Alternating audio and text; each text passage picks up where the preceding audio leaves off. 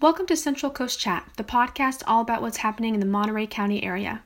I'm your host, Angelica Cabral, a reporter and podcaster with the Salinas Californian, part of the USA Today/Gannett network. This week I interviewed Lady Rangel, a communications specialist with the United Farm Workers Foundation, which is a nonprofit that empowers and advocates for immigrants, farm workers, and Latinos, and is the largest immigration legal services provider in rural California.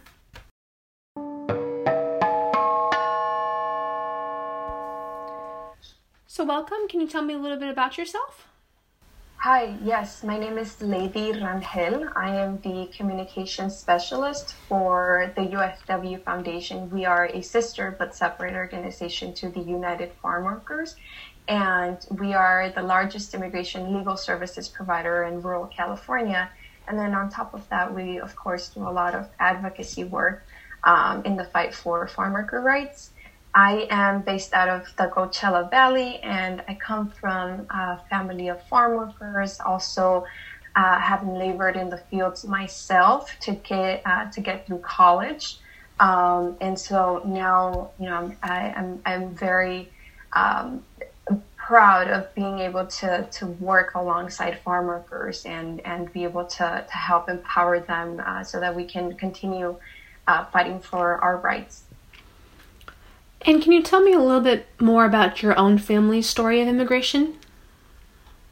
Yes, so my family migrated from Mexico in 2004, and we've always been a family of migrant farm workers. And so every summer from the Coachella Valley, we would follow the harvest to the Central Valley. Oftentimes, my parent or my older brother would also make the run all the way to the Salinas Valley and stay there for the last winter months until eventually, of course, the run came back to the Coachella Valley and we had to come back. There was a summer when my parents, working for the largest California table company, grape table company, we lived in a labor camp somewhere in the Bakersfield area.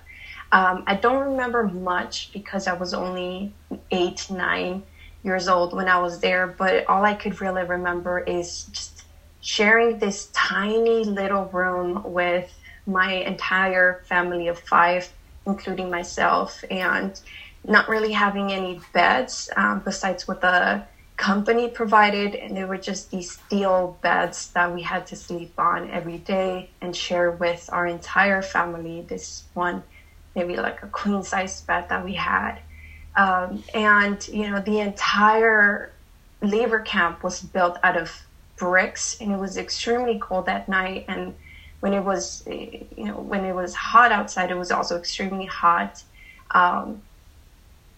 And because I was so young back then, of course, I wouldn't go to the fields with my parents, but my brother would, because he was already, around 15, 16 years old. And so he would want to go to work with them so that he could also get some money and help support our family. And one hot summer day, my brother got extremely ill with heat. He suffered from heat illness at work while laboring for this massive grape company. And back then, in those years, we still didn't have heat protections, the heat standards in California that we do now, thanks to the work that we have done with the United Farm Workers and with the UFW Foundation. And so my brother, the supervisor that was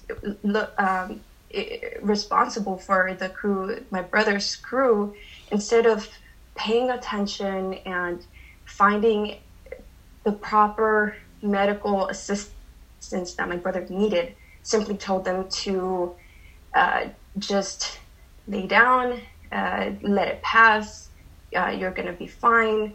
I remember they mentioned they put him inside the supervisor's truck. They had the AC running, and they expected that just with AC blasting on his face, his internal temperature would cool down. But of course, that wasn't the case. And so my brother came back home to the labor camp with us, and he was extremely ill. He kept vomiting and he was passing out.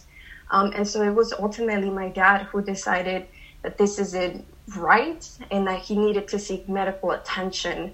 And so in the middle of the night, my dad decided to drive my brother to a hospital, not knowing a drop of English, not knowing what was going to happen, not knowing how costly, or perhaps really expecting that it was going to be something that he wasn't going to be able to afford, but he knew that it was more important to take my brother to the hospital. And so he rushed him to the hospital. My brother ended up staying there for several weeks. He really almost died from heat illness because the company, the supervisors, didn't seek that proper medical help. And that's really where our activism with the United Farm Workers began. There was a UFW organizer who learned about what had happened to my brother and started coming to visit our family there in our hospital room. And he was ultimately the one who would translate and everything for us, who helped us with the doctors and the nurses. And since then, I've been really involved with the movement and making sure that no more families have to go through that, because at the time, although I didn't realize how severe the situation was, now I understand. And my family was lucky enough to not have to, see my brother die, but many other families haven't been that lucky. And so, now thanks to the heat standard laws that we have, we're able to make sure that no more farm workers are dying in the fields for basic human rights, right? We're talking the main things that we needed in the fields that we won. They're so basic. We're talking about fresh water. We're talking about clean restrooms. We're talking about rest. That means breaks. That also includes breaks more frequently when the temperatures are extreme. We know that heat in the Central Valley, right, where we were at in Bakersfield, and then, as the years progress with climate change, it's getting worse and worse.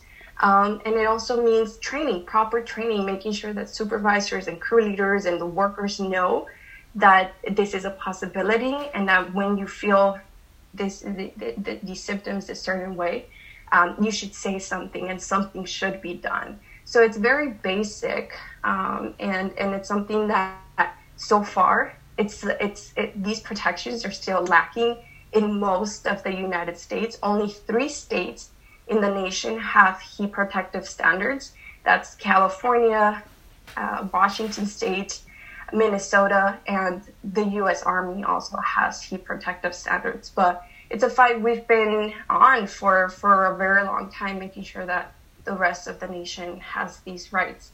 And so really, ever since that happened with my brother, I've been, I grew up and I went to school for journalism, communications. And so shortly after graduating college, I decided that I wanted to join the nonprofit world with the UFW Foundation and really just try to advocate more for people like me, people like my parents, farm workers. My parents are still farm workers. They do all sorts of vegetable work in the Coachella Valley.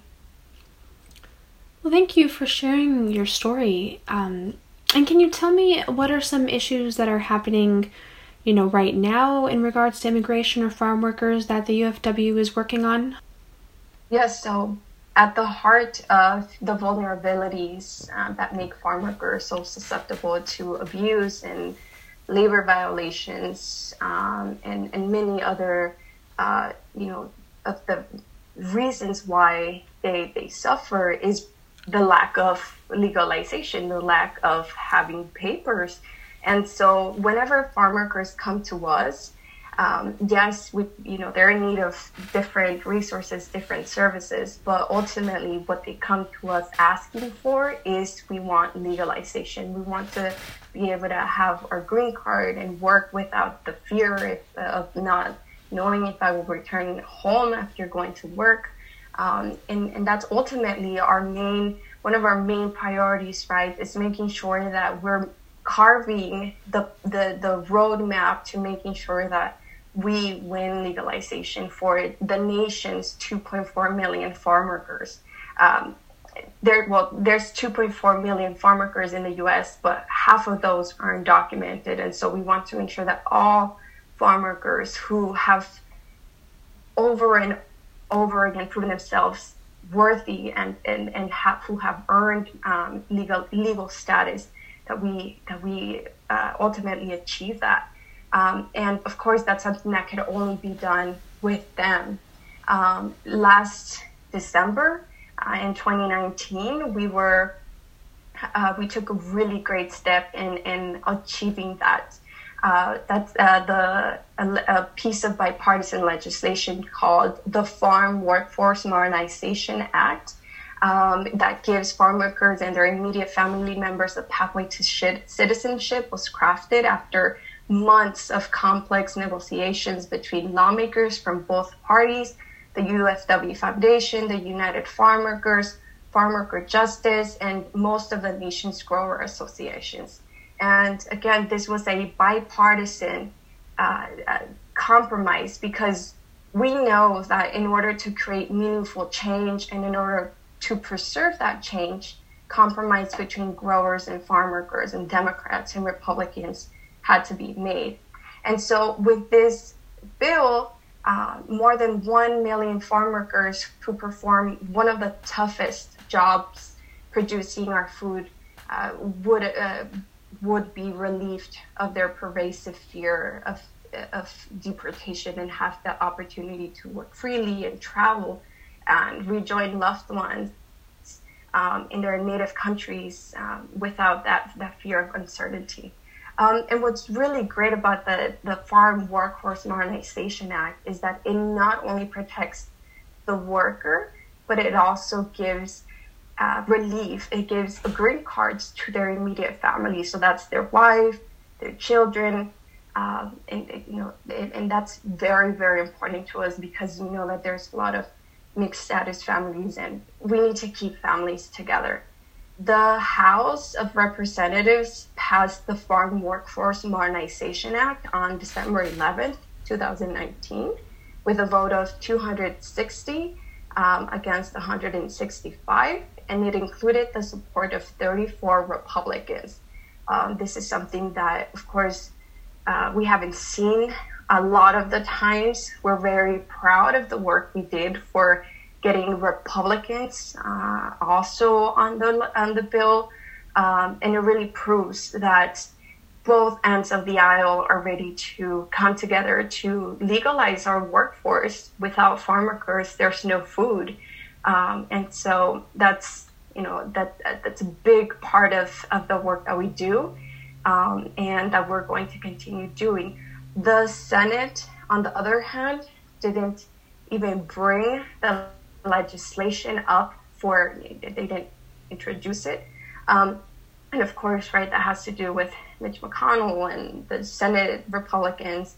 And so ultimately that was on their end. And so we think that now with the new Congress that we have better prospects at finally getting this bipartisan piece of agricultural immigration legislation bill passed in all the entire process of Congress, and ultimately getting it signed by the president.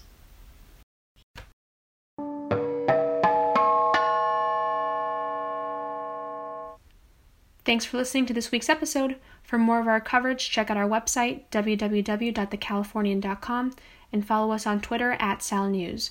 New episodes of our podcast go live on our website every Friday at 4 p.m., and you can also listen to us on iTunes. Just search Central Coast Chat.